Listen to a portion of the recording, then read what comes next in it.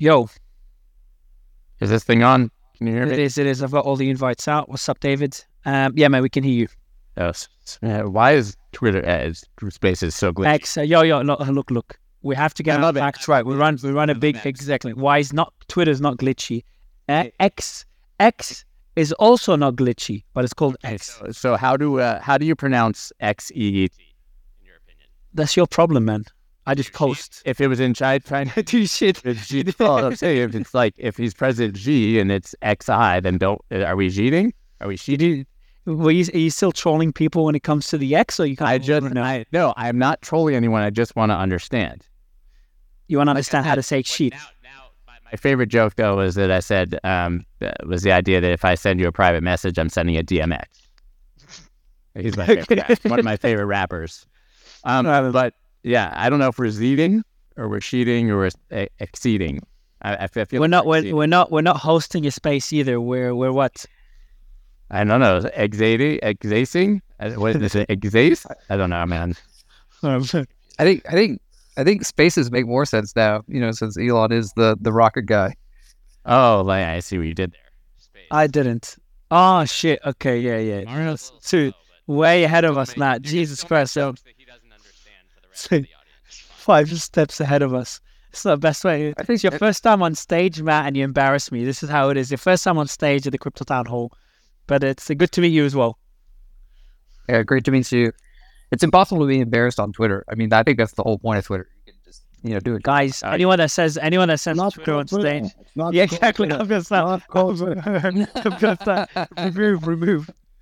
It's called X, and it's X. And what we're doing now is we Xing, or what are we doing now? I don't know the way we've made that joke. I'm cheating. I'm taking a sheet. Right. Well, do you wanna sheet the market update as a starting point, Scott? Because I'm sure there's a lot of exciting updates today in the markets. It's very volatile with a lot of volume. Yeah. Well, I mean, sarcasm. Well, I'll tell you that the stock market continues to rip. I think that we just had a record 11 up days in a row or something, which, by the way, I don't see when I look at the S&P, but it was a huge headline in Bloomberg.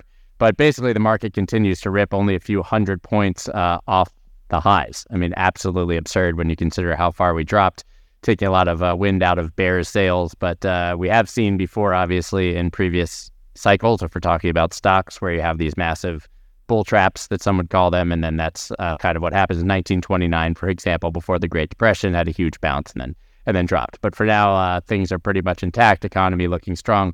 But Bitcoin, obviously, being as not correlated as it is at the moment, dropped and kind of lost the range that it was in, trading between 29.5 and 31.5 or so, depending on how you obviously draw it on the chart.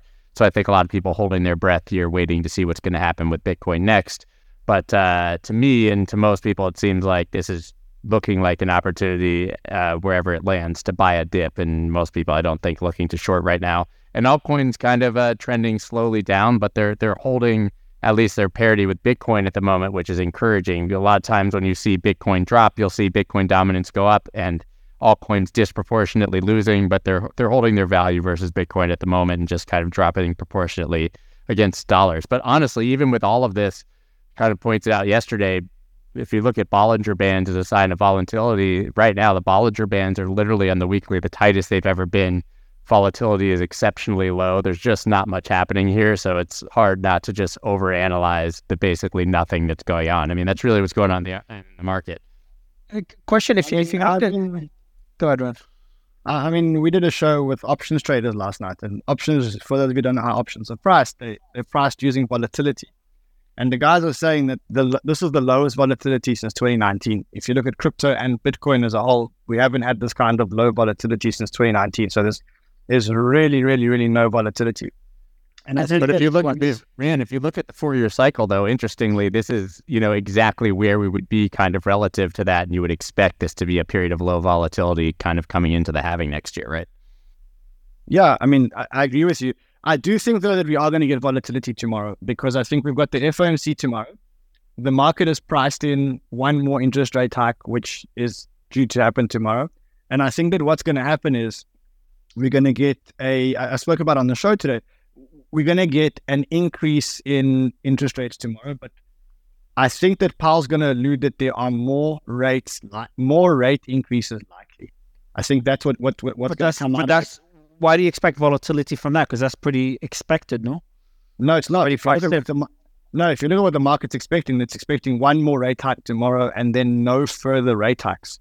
And if you look at what Powell if you look at what I think Powell's going to do, is I think he's going to say we're raising, and a lot of the members say that they see more rate hikes in the future.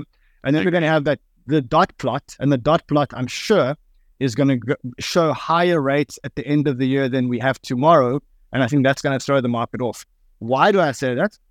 So I had Gareth on my show today, and he highlighted something very interesting. He said, if you look at the price of oil, if you look at the price of gas, both the price of oil and the price of gas have gone up in last month 15%.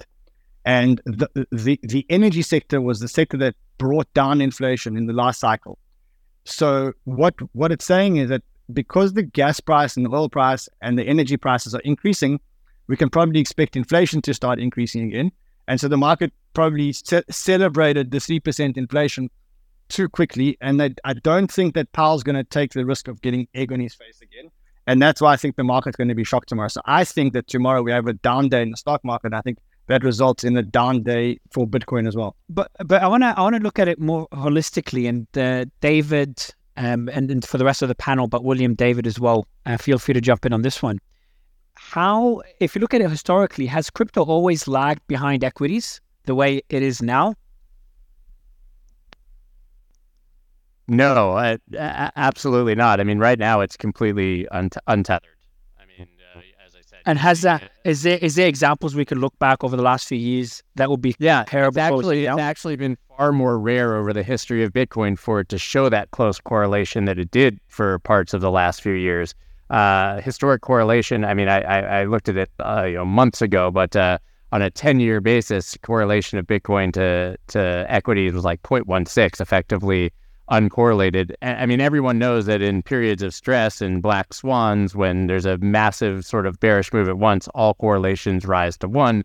Everything becomes correlated, and then as the dust settles, they generally become uncorrelated again. But Bitcoin, I mean, in my opinion, has been effectively untethered, and you can see that in the data that it's been decreasing massively in the correlation for a year now. I mean, it really started last summer when Bitcoin kind of chopped sideways throughout the summer. We certainly saw Bitcoin decorrelate even further to the downside after FTX, right? Because stocks were continuing to trade sideways and slightly up, and we had this massive drop on a black swan event. And since then, it's just been largely untethered. I mean, stocks have been ripping up, Bitcoin's been sideways, Bitcoin down.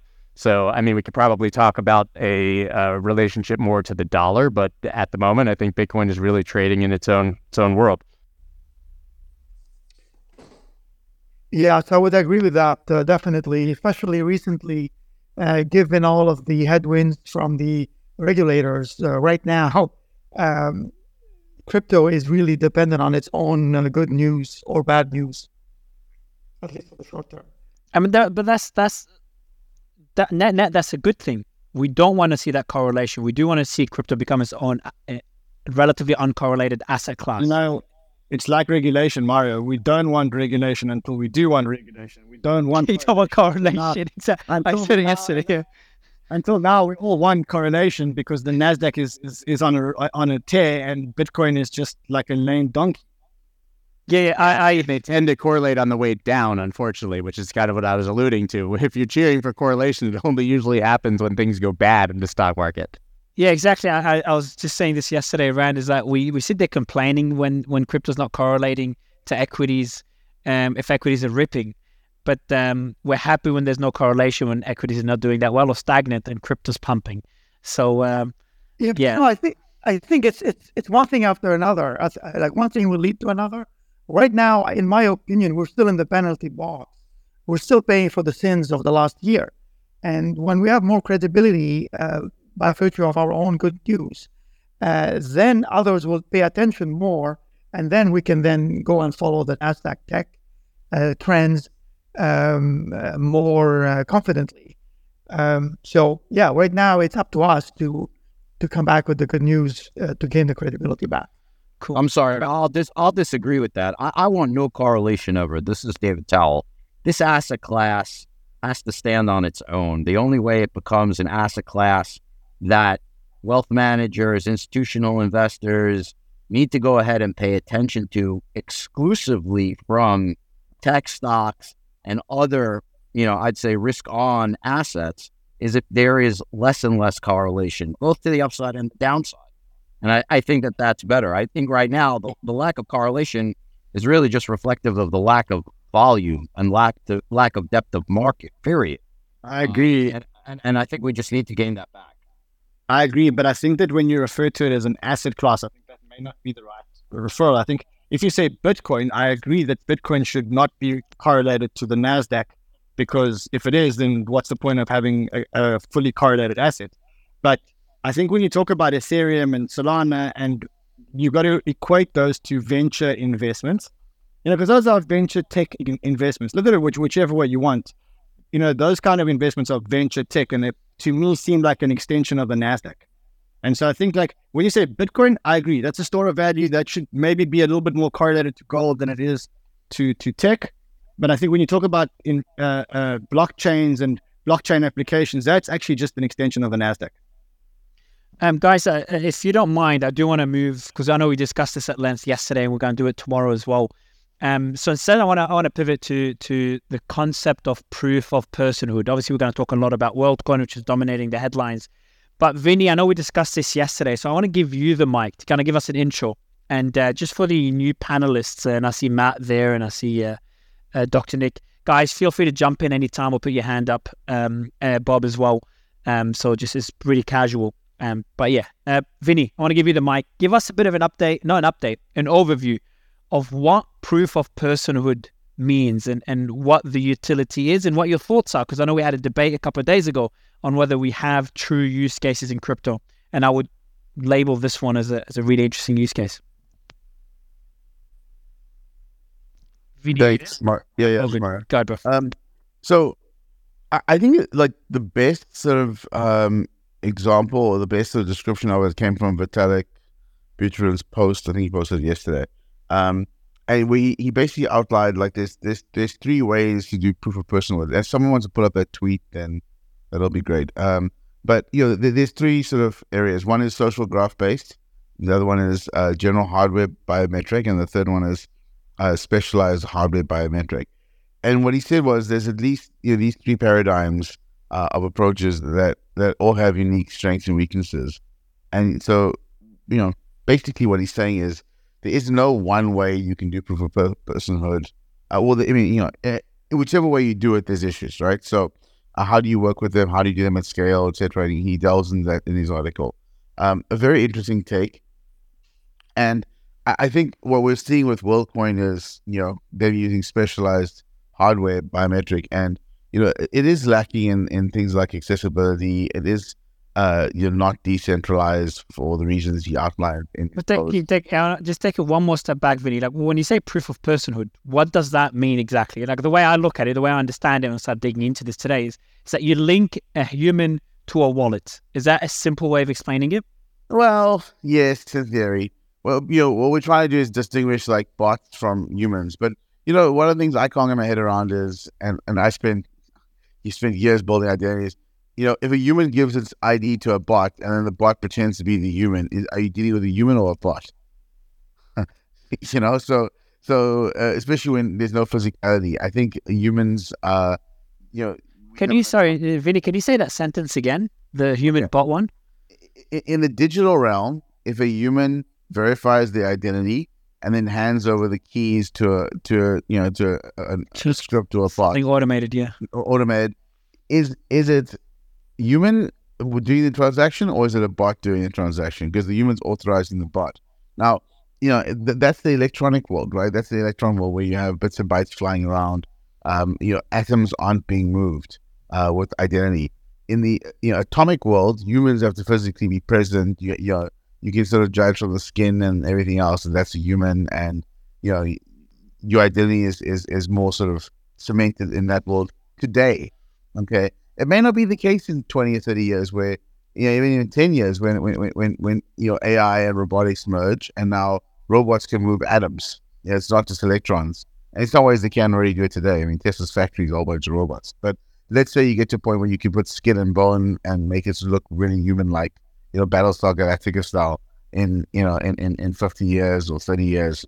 And then what is the identity? Can I send an avatar out that looks perfectly like me to pretend to be me if it has the keys to be me?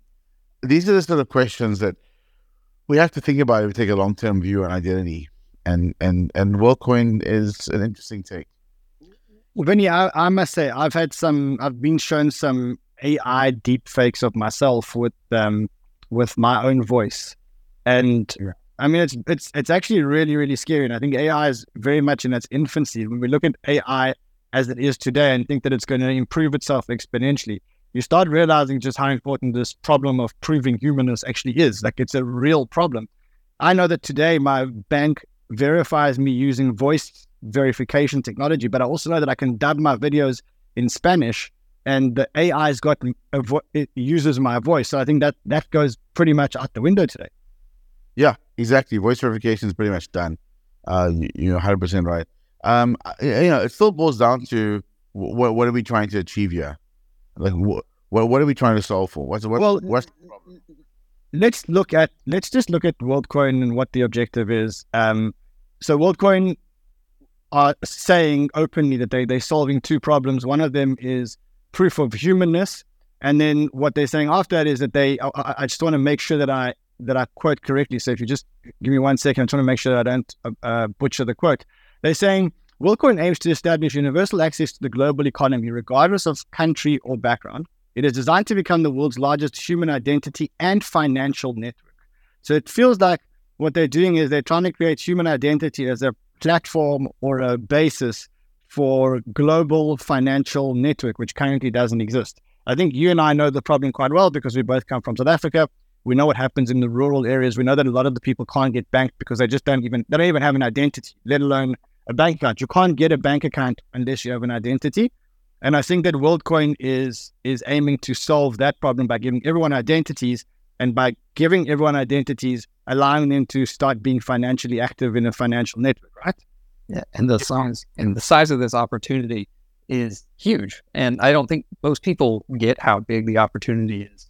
But if you think about it, financial fraud, which is what an identity network would help fight, has to cost at least 2% of global GDP. And I know that because that's the fee that Visa charges. And that's in great countries like, US or EU, where there is already low fraud. And then if you look at PayPal, the fee can be up to 10% for making simple transfers. So what you're saying is like 10% in some places of GDP is being consumed by, financial transactions because of high fraud. Or in the US and EU, maybe it's closer to 2 or 3%. If you think about it, it's not even fraud. Well, it's not even fraud. I mean, fraud is one aspect of it.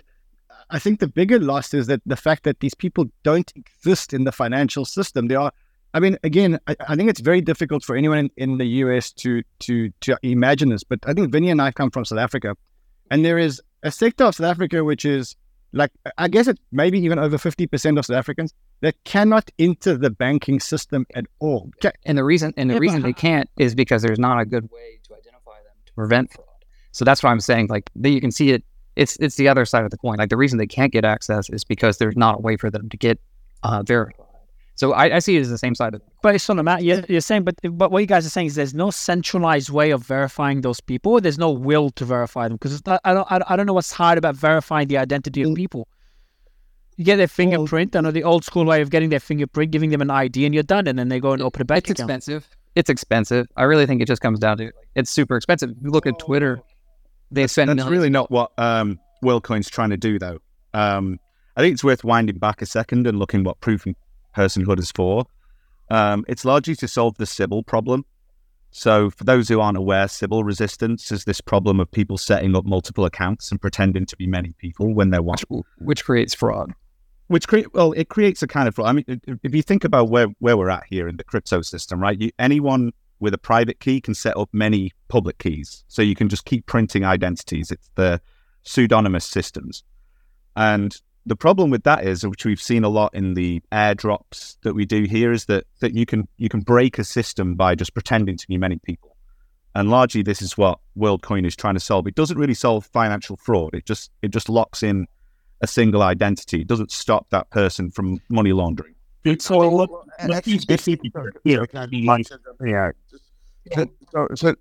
Nick, that's almost correct. The one issue with that is what we've seen, and Civic runs. We do a lot of civil resistance for companies, gaming companies, etc. We have the Civic Pass, etc. What we've seen is people buy identities. So someone will go and get someone to get their retina scan and pay them $50 to use it, and these people have no idea. They're basically, we're dealing with sort of the lower tiers and sort of the economic scales of the world. These people get paid $20 or $50 for identity. They don't care. They get $20, $50, money for food, whatever. Which is happening with Worldcoin as well. Like people are selling them. It create whenever there's an incentive to trade an ID or sell an ID, people will do it. And now we've got eyeball farms where people are being paid to. So Worldcoin is trying to solve this problem, but it doesn't do it perfectly because there is, I call it the civil war. You can't win. You can only make. Is there a better way to break? I was going to say, is there a way to exactly?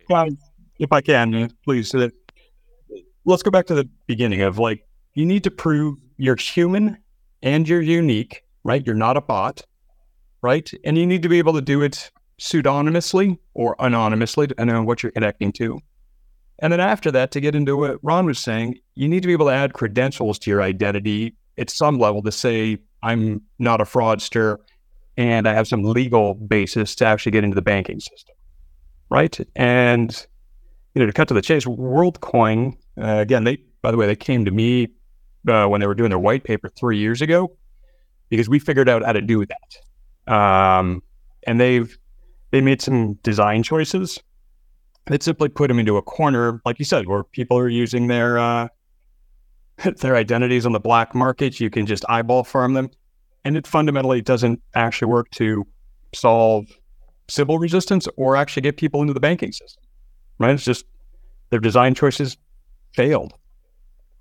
I think what we're trying to create here, though, isn't the banking system. We're trying to create a parallel economic system, alternative economics, right? We're trying to create DeFi.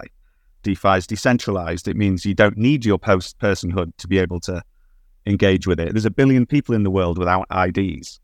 So all these systems which just attest your ID and then you're a person don't work, because we're trying to build systems which are decentralized and don't just inherit all the identity issues from the mainstream system. So the solution they have, and whoever's jumping in right after I ask this question, the solution they have is it focused more on Web 2 or Web 3? Like, we do have an identity system in Web 2 and it works pretty well. Correct me if I'm wrong, and I might be naive, but it's not that easy to buy an identity. You got to show your passport, there's a photo, and there's your physical atoms there that you cannot fake. But in the digital world, in Web 3, that becomes a lot more difficult, and that's where I think Worldcoin makes more sense. What do you mean Web? What do you Web? In Web 2, you could be online and using a fake ID.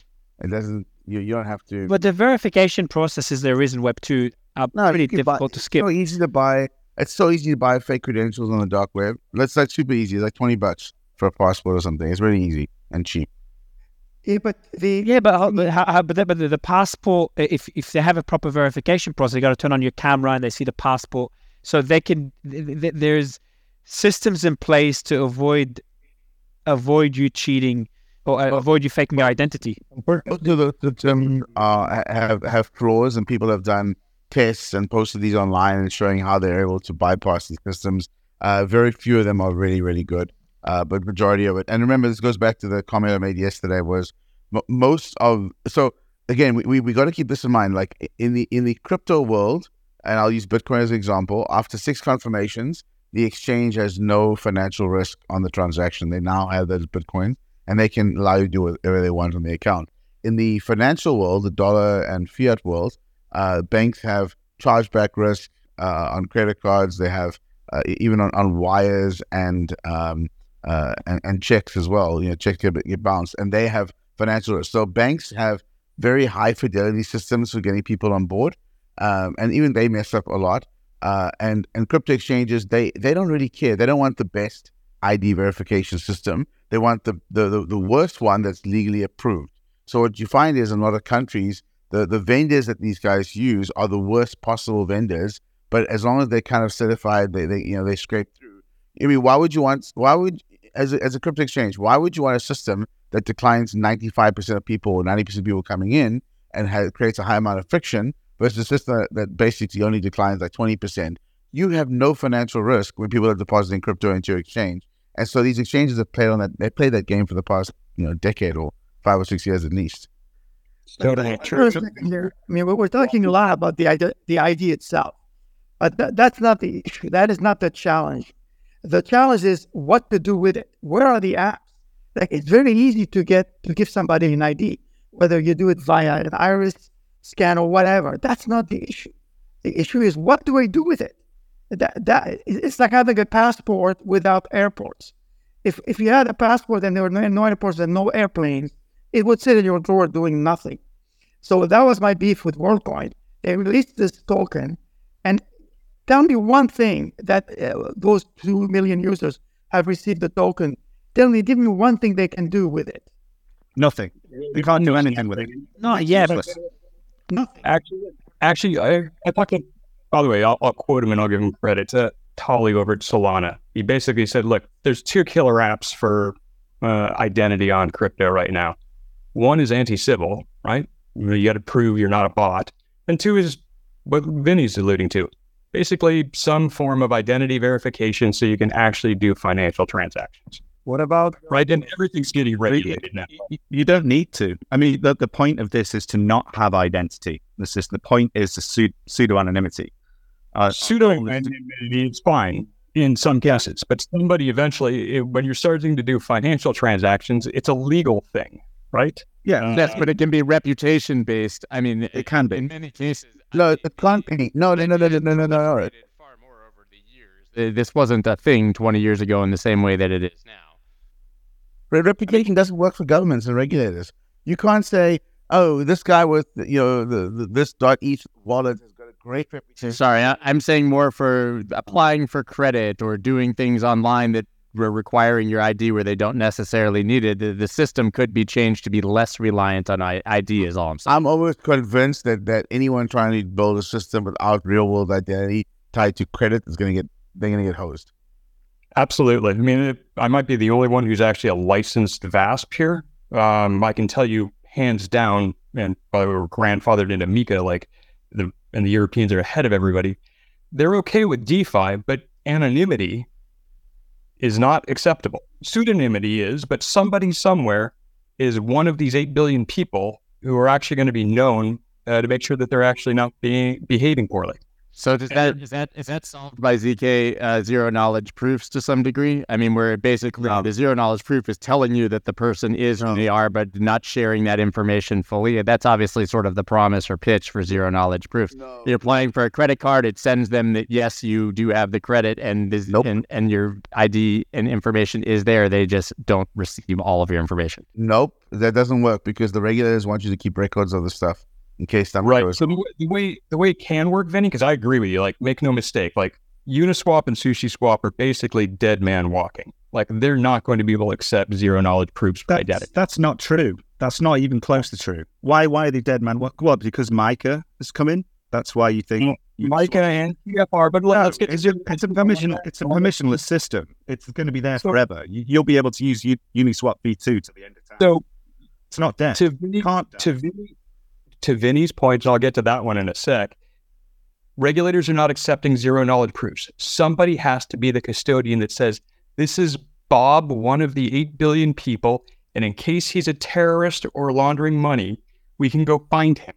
So somebody, either some VASP or licensed entity, will actually collect that information. Now, can they share that information to a Uniswap via ZK proof? No, they can't, which means they can't comply to MiCA, and neither should they.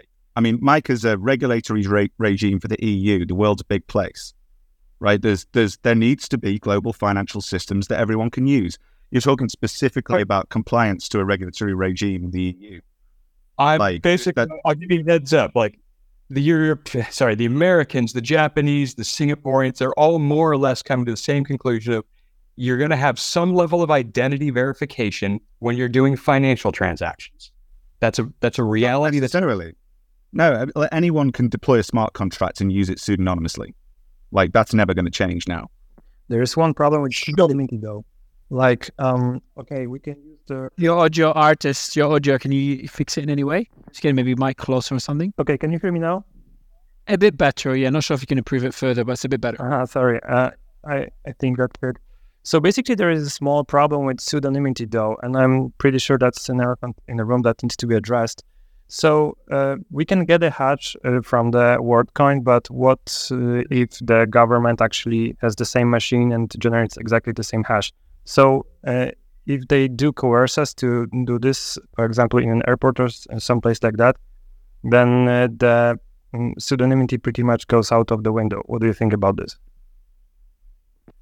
I mean, it does, and like so one of the things Vitalik was talking about yesterday, that you might be able to use the same machine and you collect the same iris data as anyone else and generate the same hash and dot to people. But I think going back to your question, Mario, a while ago, is it a Web 3 or a Web 2 thing? It's Worldcoin's very much phrased as a Web 2 system. Its goal is to allow you to interact with Web 3 without revealing your personhood. You don't need a passport. You don't need any of these other documents. And the point of it is Sybil resistance and being able to like operate in these systems without having any of these documents. So it's very much a Web 3 thing. And so we're trying to like compare it to real world ID.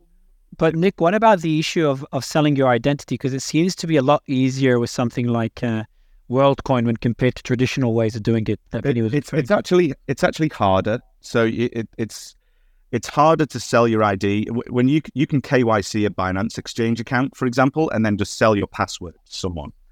And that's why you have to re-KYC every 2 years. So, but how would it work for Worldcoin? I don't understand how you could sell it if there's you give your private key to someone. You can't even export your private key. It's so you can easily trade it if you can export your private key. So they've stopped that. People are selling like whole Android images. So you can take a box of Android phones to where there's an orb operator, dish them out and get people to sign up and then collect the phones back. That's one way to do it. And so people are just like farming these IDs by just paying people more than Worldcoin are giving them.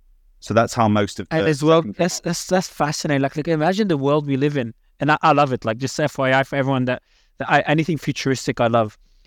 This one's just a bit tough for me to understand enough to have a real opinion. But just imagine you've got these. Sorry, go ahead. They're only doing biometrics on registration, and they're not actually doing it with verification, right? And that's because they went with the orb. If you actually do biometric verification when you log in, then you can actually track this. But again, they designed themselves into a corner. So I'm looking at the orb. Anyone listening, if you go on Google, and by the way, Rand, if you're with us, you got to talk about Bybit, man. But before giving the mic to Rand, if you look at the orb, it's just like a sphere, a silver sphere. And apparently if you have 10,000 orbs in the world, that's enough to have everyone in the world use Worldcoin, if I got my number. That's definitely not true, by the way. So it's restricted. Well, no Americans can touch the asset, and so they're not even doing the United States. But Any country that's banned by the United States, EU, etc. People can't do it, so it's not going to be everyone in the world. But you guys, no, you can't do it. Guys, I think you're missing. I think you're missing. I think you guys are missing the point here. I think you guys are missing the point here. And I'm going to again bring it back to practicality. So in South Africa, we had a problem. We had 50 million. We have 50 million people in South Africa. We had 50 million mobile phone lines that no one knew who the owner of the mobile phone line was. And the government introduced a law that said retroactively the cell phone networks have to prove who owns every single number. And our company was the company that was tasked to do this, or one of the companies that was tasked to do this. And we had to go out into all the rural areas. We had to go and find people and ask them to register their mobile phone, and in return they'd get some kind of incentive for registering their mobile phone number. So imagine going into rural areas where people don't have any infrastructure, setting up a station, and then scanning people's identity if they had an identity. We immediately realized that most of these people don't have identities, and they don't have what we call a proof of address. So most of these, you ask them for a proof of address, the guy says, I live in a mud shack in the middle of here. I don't have a proof of address. So I think what like when you talk about can 10,000 of these orbs actually work? Yeah, we had scanning machines, and we used to send these people out to churches, and they used to meet at the churches with these scanning machines, and they just used to scan and scan and scan people as much as they can. So you don't need a lot of these orbs to capture the whole world once. It's not such a big task. We did 50 million people, and we did it in less than 6 months, and we were a very, very, very small organizational team. So it's not like this is not a huge task, and especially when you're not short on time. The second thing I want to say is everyone's applying this use case to the applications that we have today. And I think what you're missing is this use case is not built for the applications that we have today. For the applications that we have today, pretty much we have enough identity verifying systems. Then that may not be perfect, but they're close enough, they're good enough, as Mario says, to work. This is built for a world where there are a lot of applications we haven't yet realized and we haven't yet discussed. And I think what they've realized is that you need some kind of digitally verifiable identity, which doesn't involve something that a deep fake can do on a person's behalf. And I think that's the point we're missing here. Everybody's talking about, is this Web 2 or Web 3? It's about the future of both Web 2 and Web 3, regardless of what it is. We need some kind of form of global digital identity. Another problem that you guys aren't seeing is in countries that are corrupt, like a lot of the African countries, it is very, very, very simple to buy fake identity documents. It's so easy in South Africa to get a fake identity document. It's one of the easiest things in the world. Okay, and it's real, and it's on the government database. And if you want me to be Mario Norfolk with a couple of $100, I can be Mario Norfolk tomorrow. And a couple of $100 is a lot of money here. And so I think that this solves that by getting a retina scan or an iris scan or whatever they're scanning. I think it creates a globally verifiable standard. Now, it may not be perfect, but it's as close as we're going to get to a globally verifiable standard that everybody is on. Right now, this is a good point. So what are these apps? These ones that are yet to be seen? What are they? Well, if I knew I'd be building them, right? I am building one. Yeah, Go ahead, Nick. Go ahead. So there's a few things here. It's like the ID necessity is removed with DeFi. So those people who don't have bank accounts, who haven't been issued an identity by their government, can use Aave. Anyone can, and that's one of so it's what's better is credibly neutral systems. How do they get the crypto to use Aave? Well, OTC. I mean, like, there's still plenty of, like, on the ground. There's still plenty of on the ground, like, cash for crypto places, especially in the global south. Admittedly, very, very hard at the moment. I mean, the on-ramps is where these kind of solutions live. But to the question of what these apps might look like, there's one of the big ones that is a use case is voting. It's actually in the Worldcoin white paper. They're talking about quadratic voting. So quadratic voting is a system where you get, let's say, a token, and that allows you to vote on a system, and you vote quadratically, which means that the square of your votes. So when, let's say, you vote 5 times on something, it costs you $25 or 25 credits, and you can break that if you can Sybil it. So this is a really interesting voting system. It's one that injects nuance into conversations and allows a single identity to express multiple preferences. It's really exciting, and it's one of the things that I think Sam Altman knows is how you can align AIs. So he's very interested in it, but it breaks if you can Sybil it.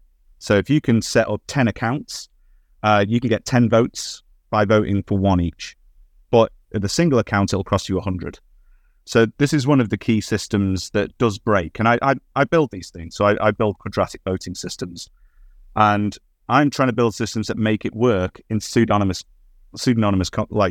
context. So it still works even if you don't take anyone's ID. And it's possible.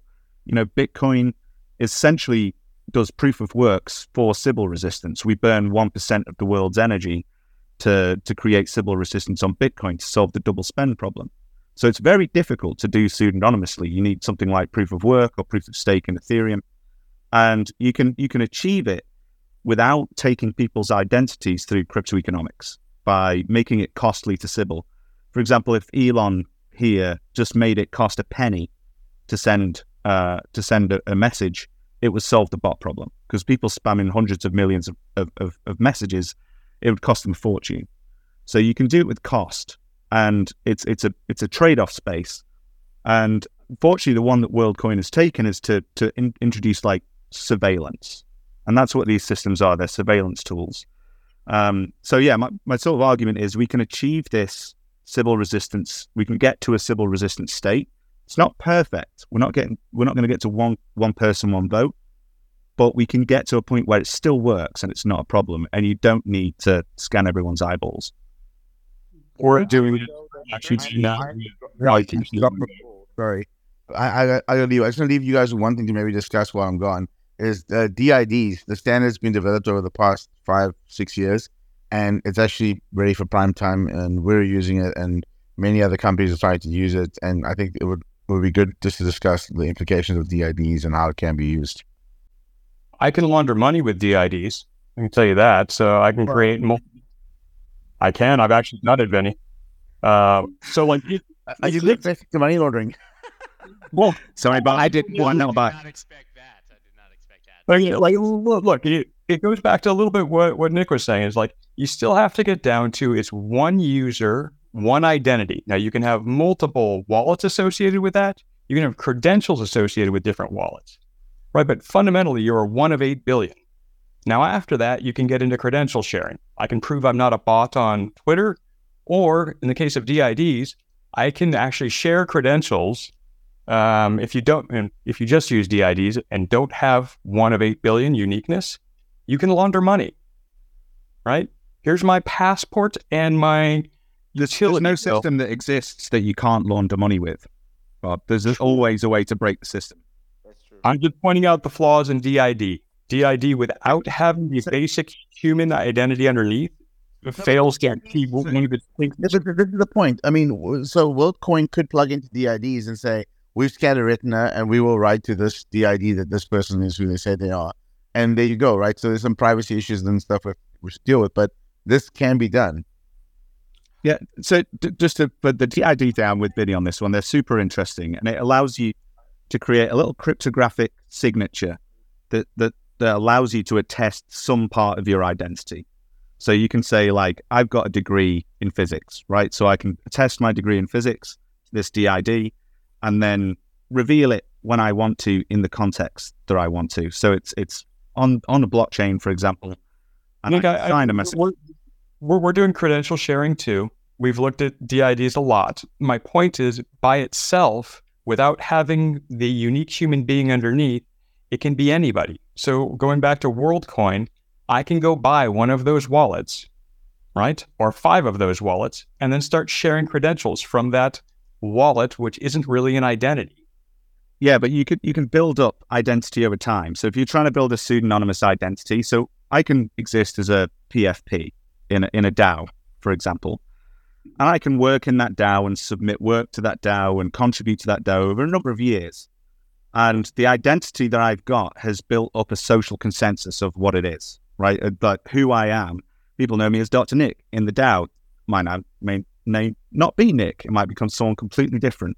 And I can still be trusted in that environment to the point where I can be given highly elevated votes, treasury rights, and all these other things. And actually, I don't need to dox myself completely in order to achieve that. 100%. I mean, what you'll see from us, by the way, is like we're saying, here's an anonymous, actually pseudonymous, proof that I'm not a bot on Twitter. And you can add credentials to different things, and you can do it very privately and almost anonymously. Again, where I think you and I disconnected, eventually you do something that is a regulated financial transaction, and you actually have to show the regulators the bare minimum that's legally required. I think there's two things here, right? There's DeFi, which exists out in its own illegal space in the middle of nowhere, and then there's VASPs, which are regulated entities that are agreeing to dox their users if required. DeFi is getting regulated. If you're not aware of that, then I'm happy to say I am. Of course, no. I work with regulators and lawyers every day. Like I know exactly what's happening. I'm saying that DeFi is unregulatable. You can deploy a smart contract. It's a money market that there's no way to stop. Like that innovation is not going to stop. It's unstoppable. An interesting experience. I had the same conversation with European regulators last summer, and I was like, guys, you can't enforce it, right? It's impossible. And they literally, in under a second, they went, we know exactly where, for example, all the sushi people live. We know what their wallet is that collects profits, and we'll literally turn it into kryptonite. And then 3 months later, look at Tornado Cash, where they literally, the regulators looked at it and said, like, we don't care if there's applicable law, right? We're going to turn that thing into, we can't stop it because it's autonomous set of contracts. We don't care. We're literally going to make it so that anybody who touches that is basically toxic. Let me quickly jump in, Ran, before we forget. We've got your friends that are sponsoring the show today. Okay, amazing. So we do have a new sponsor of the show. The sponsor is Bybit. Bybit is a perpetuals exchange, or it's a spot and perpetuals exchange. And they have a competition called the Bybit World Series of Trading Campaign competition, where they're giving away up to $8 million in prizes for a competition that starts on the 7th of August and ends on the 6th of August and ends on the 27th of August. Now, we have established a squad. The squad is called the Banter Well Room Squad. It's open to Banter subscribers and anyone that signs up using the links here for Crypto Town Hall.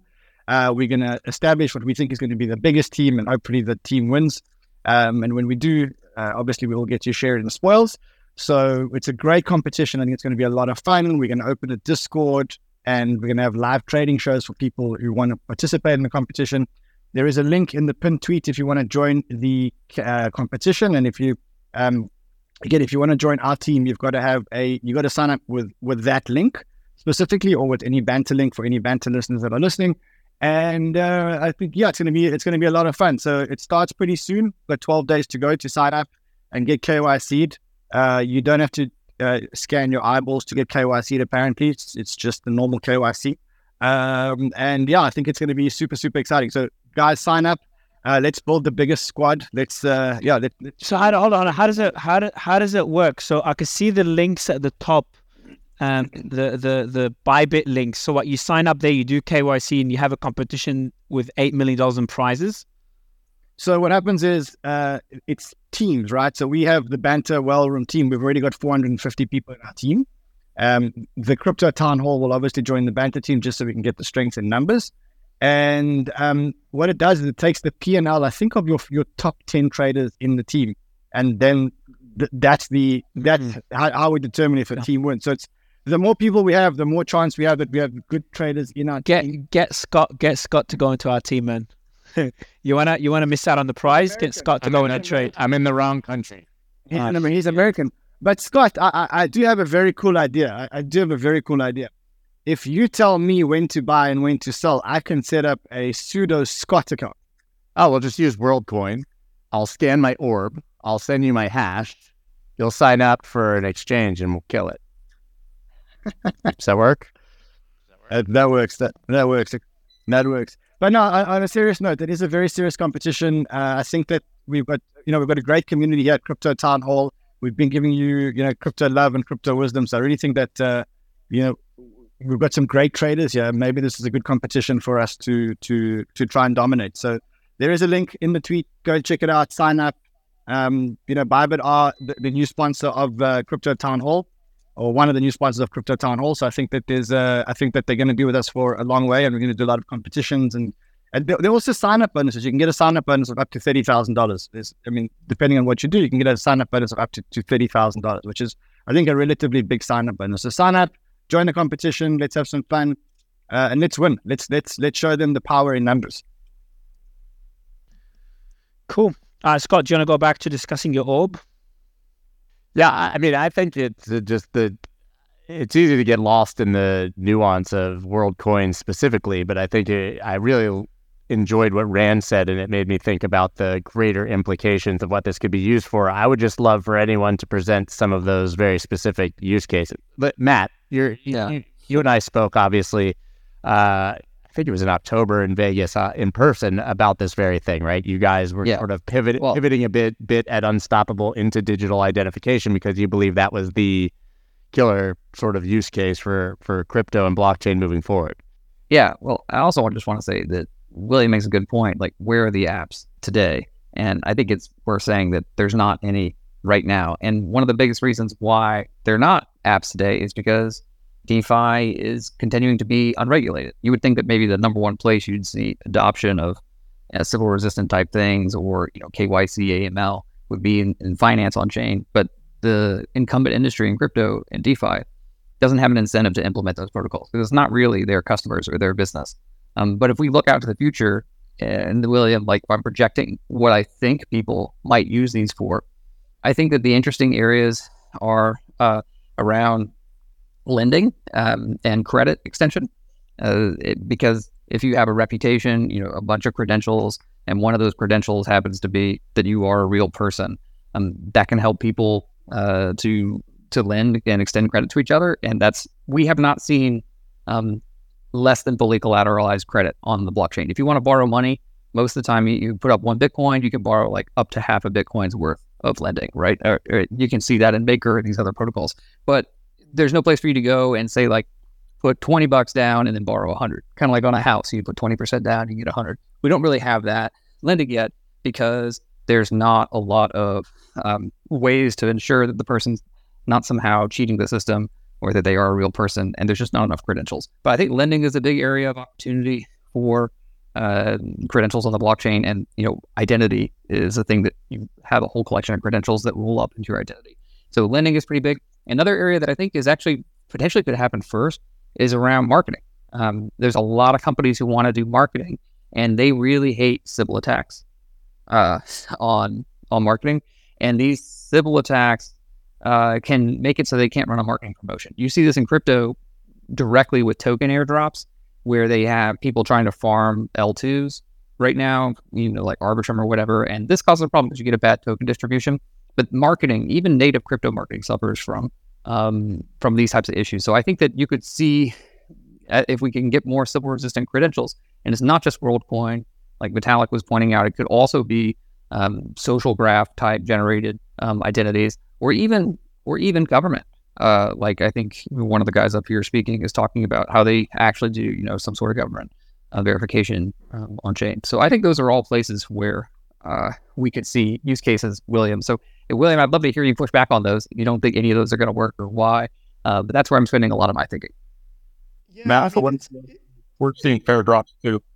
Sorry, go ahead. It's all kind of in the future. When I read their white paper, they say the first use is governance. Again, it's kind of voting. Okay, that's not a very it's one of them. Second one is internal currency, but for what? For actions, they say. And thirdly, for external payments. But all of these are fine, but they are in the future. So, Martin, I was wondering, are we going to talk about their token launch? And so, William, you're speaking specifically to the use cases of the token of Worldcoin, correct? Which I do agree when you read their terms and conditions, which you just so aptly decided to share.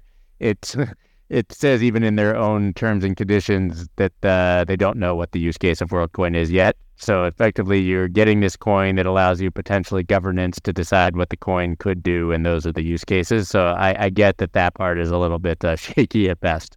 Yeah. So why allow the token to be traded publicly so early when with only 1% of supply? Because because people. Yes, Ryan, I'll let you take it. Yeah. They need a mechanism to be able to reward people for registering on the hub, and the only way to do it is to have value. Yes, but hold on. But they could have given you the token and keeping it locked without tradability. How do you? But the issue you're facing, it's in Africa. It's an African in Africa that has very limited education. How do you explain to them that they own this token, but they can't really trade this token they want to know that they can take the token, exchange a token for money and use the money to buy bread. That's kind of. I've had Willie. I've had that in our old shows when we first started this space. We used to give out $10,000 per space, and at one stage we had a sponsor with locked tokens. So then we sent mini safts or something to people that won the tokens, and then we started getting called scammers because they're like, hey, where are our tokens? They didn't understand the concept of a saft. And I saw the same thing happening with Worldcoin, that people that calling it a scam because they're getting those tokens, but they can't sell them. There's no liquidity. So I think that it's a necessity to have that liquidity, and you gotta trust in the team and the vision that they're gonna build. But that's a bit. I mean, it depends on what side of the scam you want to be at. I mean, the how is going to be under the price of the token is going to get bumped. Only 1% of the float or less is out there, and 65% of it was given to market makers. I mean, this is crazy. How can they get away by doing that? Those market makers were priced at $2. They're going to keep it up over $2 for 3 months. Otherwise, they're going to lose their $100 million. It's a scheme. It's a scheme right now. They should have waited. I mean, is the promise that the token is going to appreciate? Or is the promise that you're going to be able to do something useful? They are promising UBI. Okay, so where is the UBI going to come from? Yeah, William's asking the hard questions. Yeah, I have some insight on this. So, yeah, you're right. Basically, they got people to literally queue up to this Orwellian orb in African villages for months and months and months. And they give them some tokens that don't have any value. And it just stopped working. The orb operators, which are these MLM style scheme that they've set up to distribute this token, were getting death threats. And they promised these people that they were going to get some tokens. It's the new Bitcoin. It's going to go up 10x. It's going to go up 100x. Everyone's going to get rich. And then there was real implications for these orb operators that were promising people free money and that never got it. And so they pivoted to giving them USDT. So they were giving them dollars, and they just iterated around the price. They found out that they could get signups for $3. So for months and months and months, they've been getting people to orb themselves for $3. But that's a huge burn. This is a huge burn on the company and it's slowing down their growth. That's why they've launched the token. They just literally can't afford to keep growing the sign-up base without that token having value. So they've gone for it without, and to your point, William, about the float, the token economics of Worldcoin are the worst I've ever seen. It's unbelievable. You're right to say how can they get away with it? They've copied SBF's token economics, 1% float. High, it's got 30 billion. It's valued at more than. There was a point yesterday when it was valued more than OpenAI. It sounds to me. It sounds FTB yesterday was at 28 billion at one point, and it's funny you brought up SBF. He invested at 1 billion FTB. Yeah, and he invented that token economics scam. I mean that's the playbook of 2016 and 2017. But back to the first point you raised. I think it's the wrong expectation to say that this token is going to appreciate for users so early. It's not the right way to sell it. It should be the use case. If they want to make this the coin for the world, the one that equalizes all the rights for everybody, but what am I going to do with it? Again, if it's a passport that's digital, what am I going to do with it? I mean, if you look at what they want to do, they even want to integrate account abstraction, which is something I'm worried about as well, because basically what account abstraction does is that you give up your private keys to somebody like Worldcoin or Visa, and they do automated payments on your behalf, but also account recovery. And that's the opposite of why we're in crypto, is to give away our keys. We want to have our keys. We want to be our own bank. And, I guess I could point a question at Rand, because he was talking yesterday on his show about universal basic income, which is a point that William brought up as a use case for Worldcoin. I mean, why are we in crypto if we're edging towards that direction with Worldcoin of universal basic income and account abstraction? I mean, it sounds like pretty much the opposite of why we're here. It's not UBI either. UBI is a consistent basic payment for cost of living. This is a one-time airdrop. They're using UBI in the context where it shouldn't be. It's an airdrop. The only way an incentive. This is a sign-up incentive. Exactly. It's an airdrop. Yeah, but they want to take your identity basically and give you possible universal basic income. Is that something you're a fan of, Rand? Because I know that's something you were talking about on your show yesterday. I am a fan of it. I've become much more of a fan of it in an AI enabled world where, the discussion as to whether AI is going to be a net creator or a net destroyer of jobs is not as black and white as people think.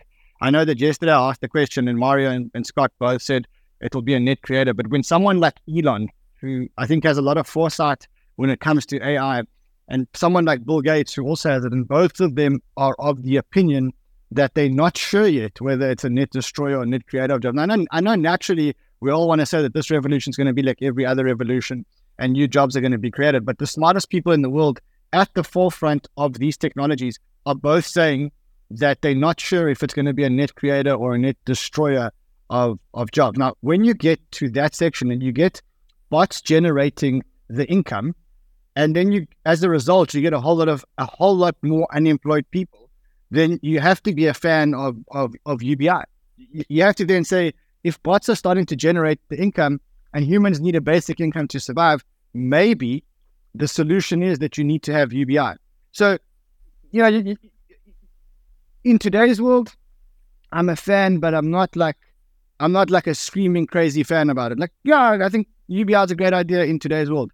But I think when you introduce the dynamic of AI, and if we do get to the flip side of it, where all of a sudden a lot more humans become redundant, we then have to have some kind of UBI. You have to. There's just no other way to keep humans surviving or alive or financially alive. And so in that case, I'm very much a big fan of UBI. The only way that happens, though, is if it gets given to a government. So governments are the only people who've got the money printer. So they're the ones who can really do UBI. No, even not at all. Even if you print, not at all. You think you can do? You think it can be done outside of the governance context? Sure. Let me make it very simple. What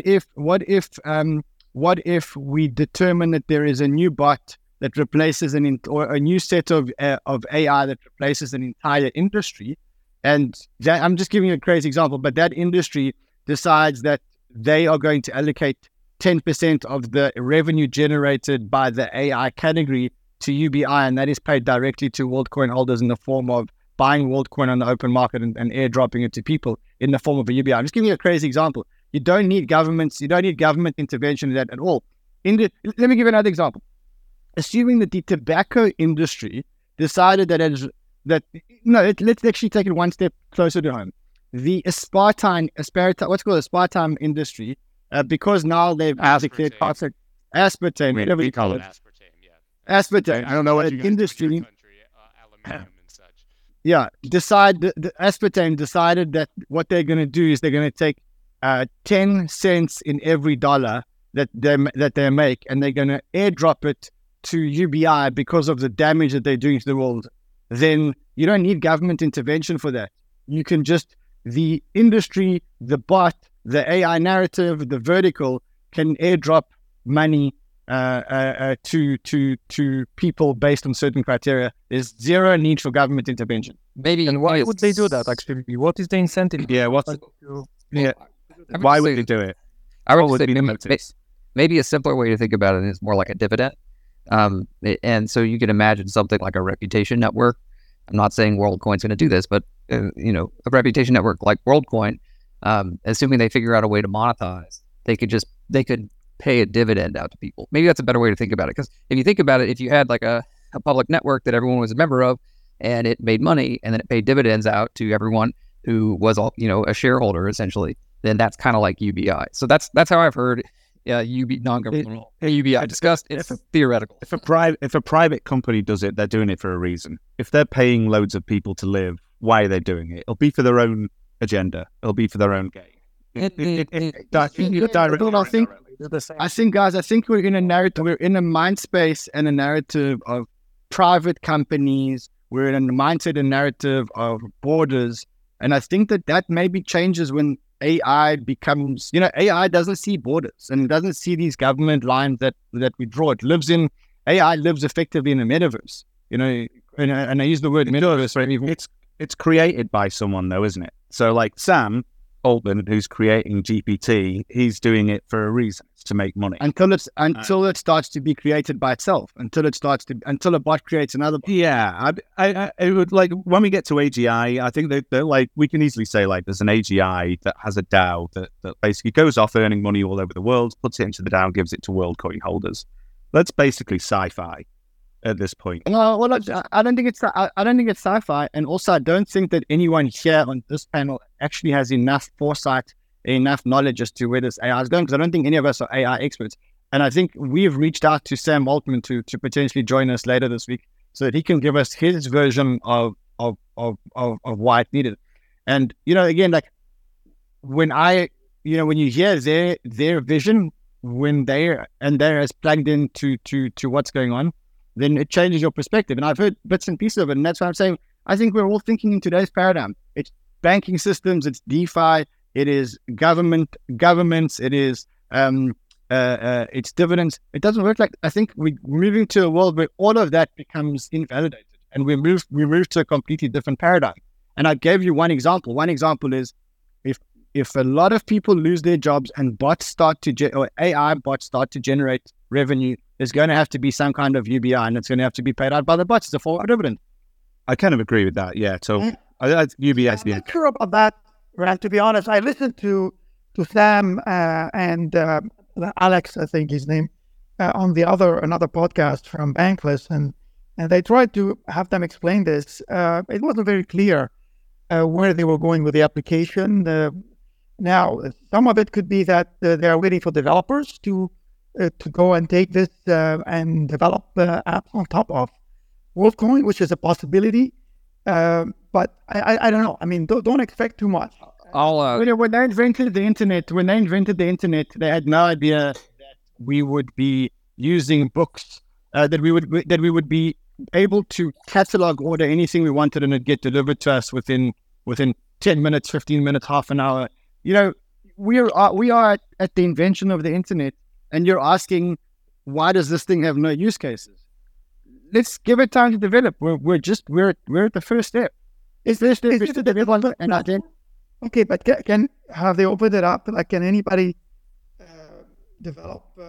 It's relatively closed source. It has a few open source elements, but it's not like a hardware wallet that you can deconstruct and build. It's still relatively closed. So it depends on them. So it's not that no one's going to manufacture the orbs but them. So they can open source everything.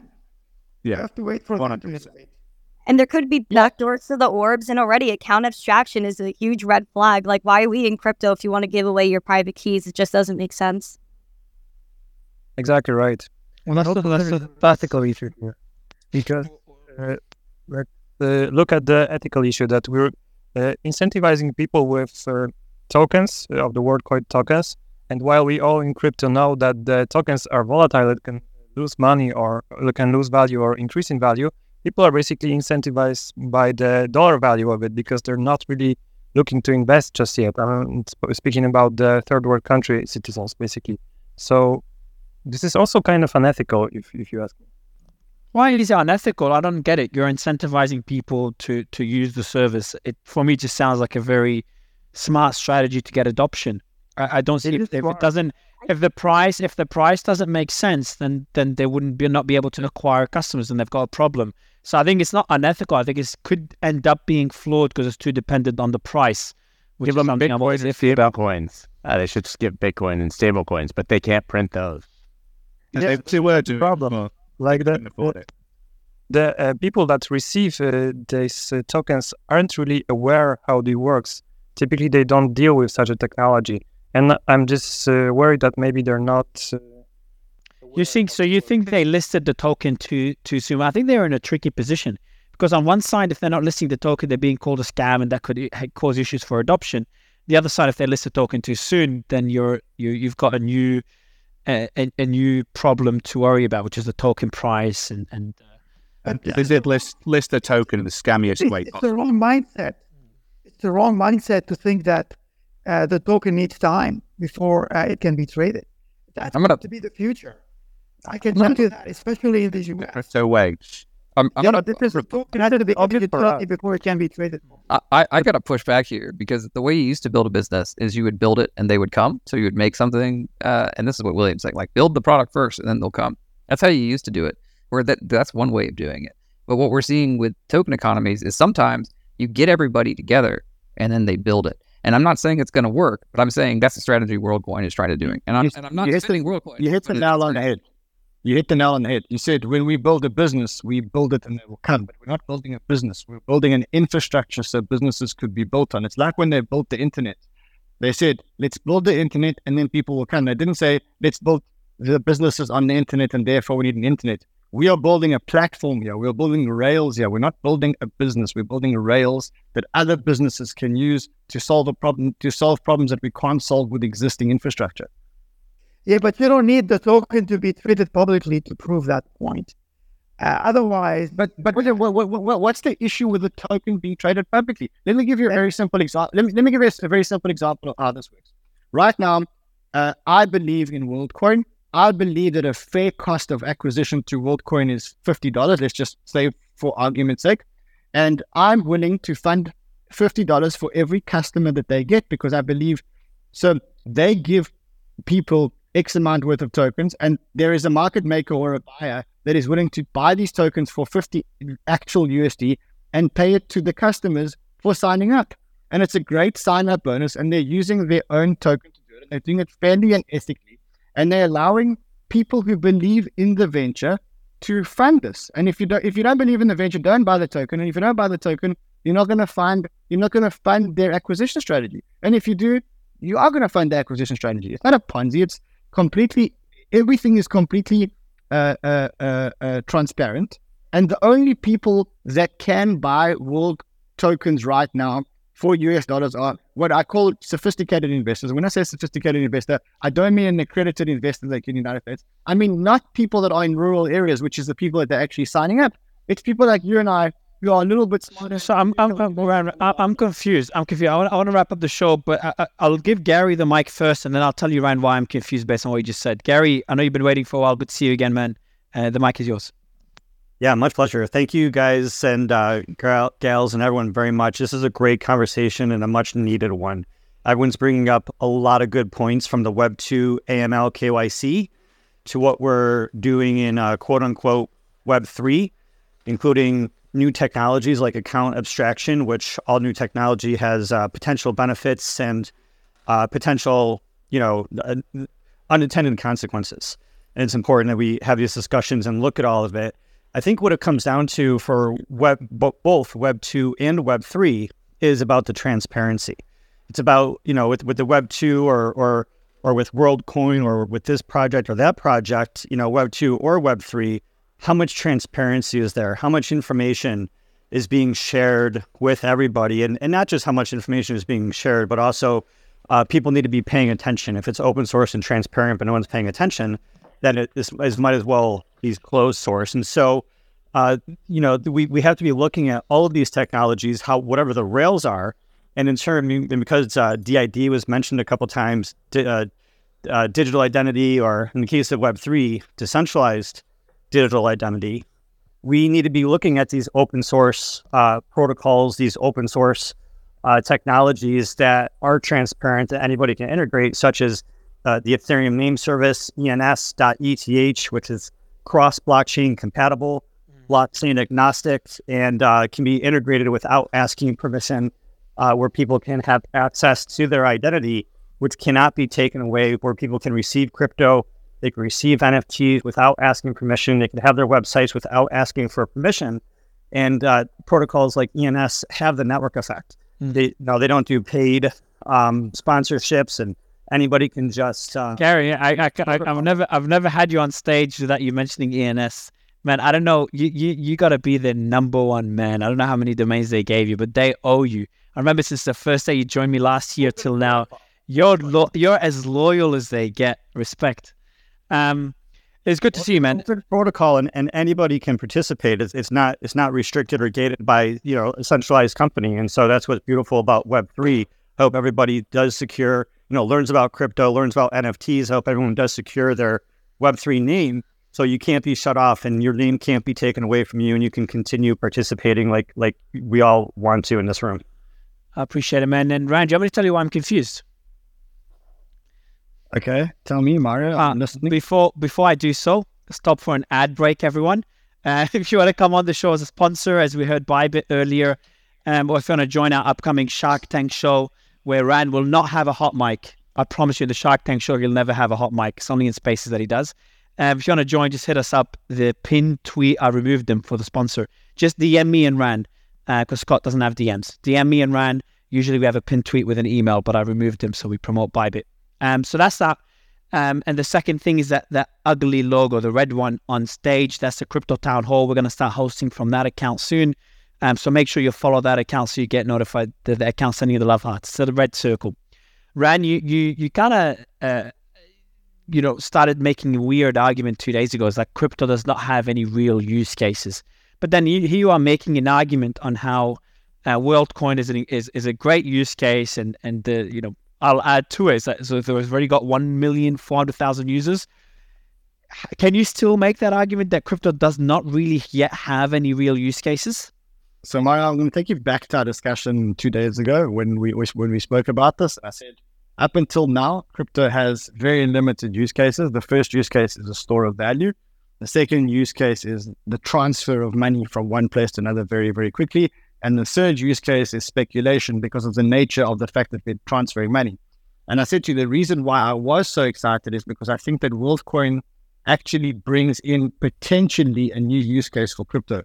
And that's one of the things that actually excites me, is that, we may actually see a real mass market use case for crypto emerge out of this Worldcoin thing. Now, I think it is grossly overvalued. And my frame of reference for overvaluing, I broke it down on my show today, was I said, look, Elon paid $44 billion for Twitter. Twitter has a massive... Elon and Sam Altman have very similar objectives. Elon wants to create X. He wants to use Twitter as the distribution mechanism for X, and he wants to build what he was quoted as saying something like half of the world's financial system or something. Sam Altman wants to do exactly the same thing. He's starting off with identity, but then he wants to build a global, inclusive network of financial inclusion, or whatever he wanted. And if you read between the lines here, they're both going after the same pie. Elon bought Twitter for $44 billion. We know how many users it has. We know how much traction it has. I don't think we need to go into that. And Worldcoin is trading at a fully diluted valuation of $21 billion, which is half that of Twitter. Now, you ask me, that is absolutely ridiculous. That's crazy. It is a manipulated price because there is only 1% of the tokens in circulation, and there's very, very, very strong market makers who are... We know the word market maker in crypto actually means price manipulator. So you can say, yeah, I'm a market maker. What you are is you're a price manipulator on behalf of the token. No, I was short World token. The reason why I covered my short is because I'm just too scared of the market makers. With only 1% of the tokens in circulation, such an illiquid supply, you can't compete with market makers that have 90% of the supply in their armor, in their arsenal, which is why I decided to close my short. But net, I think that the token itself is grossly overvalued. Number one, it is the fourth most valuable token by market cap. It's Bitcoin, Ethereum, Binance Coin, and then Worldcoin. Now, I don't think that a project at this early stage, no matter how much promise it shows, can be valued at what those projects are valued at. Also, as I said, the token is valued at half of what Elon bought Twitter for. And we know that Elon slightly overpaid for Twitter. I don't think it's a big secret that Elon slightly overpaid for Twitter. So let's say Twitter was worth 35 billion, not 44 billion when Elon bought it, or whatever the number is.